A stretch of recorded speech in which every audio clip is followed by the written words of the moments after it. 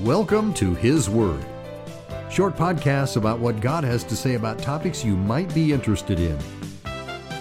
Not my words, but His Word.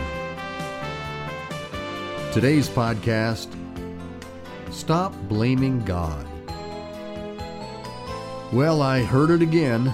Actually, we hear it quite often. And I've talked about this on a few of these podcasts. This time I heard it as I was driving with the radio on and stumbled onto a religious station. Okay, to put it mildly, I get very annoyed when I hear it. But there it was, a member of the clergy spouting it off. And since I got into the conversation in midstream, I surmised this clergyman was talking to someone whose relative was dying of cancer.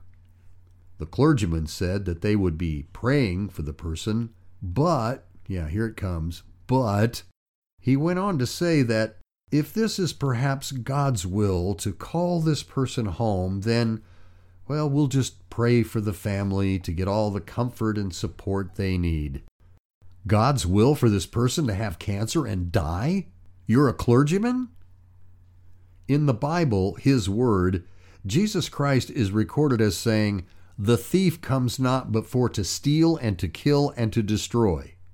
He went on to say, "I am come that they might have life and that they might have it more abundantly." Well, God is certainly no thief. And furthermore, God does not make people sick and kill people.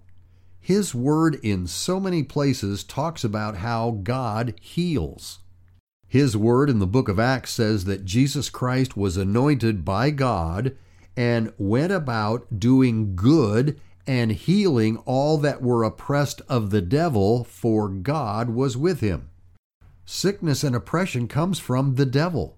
That's what His Word says. If God made people sick, then Jesus Christ went about undoing God's work, and that's totally ridiculous. If you're familiar with the book of Job in the Old Testament, His Word tells us that it was Satan who smote Job, who caused Job to be sick with boils from the top of his head to the bottom of his feet. And His Word also tells us that it was God who delivered Job. He got healed. It's sad to me that so many people have been wrongly taught that God is in charge of everything, that God has a reason for what's going on. This must be God's will. And you're a clergyman supposedly representing God, and you want to lay sickness and death at the feet of God Almighty? Shame on you. You really need to get your head into the Bible and believe His Word. Stop blaming our wonderful, loving God and Father for the devil's work. Yes, indeed, I get very annoyed every time I hear it. And you know what? Some people might listen to this podcast and be upset over what I've said, but I really don't care because I love God more than anyone else's opinion.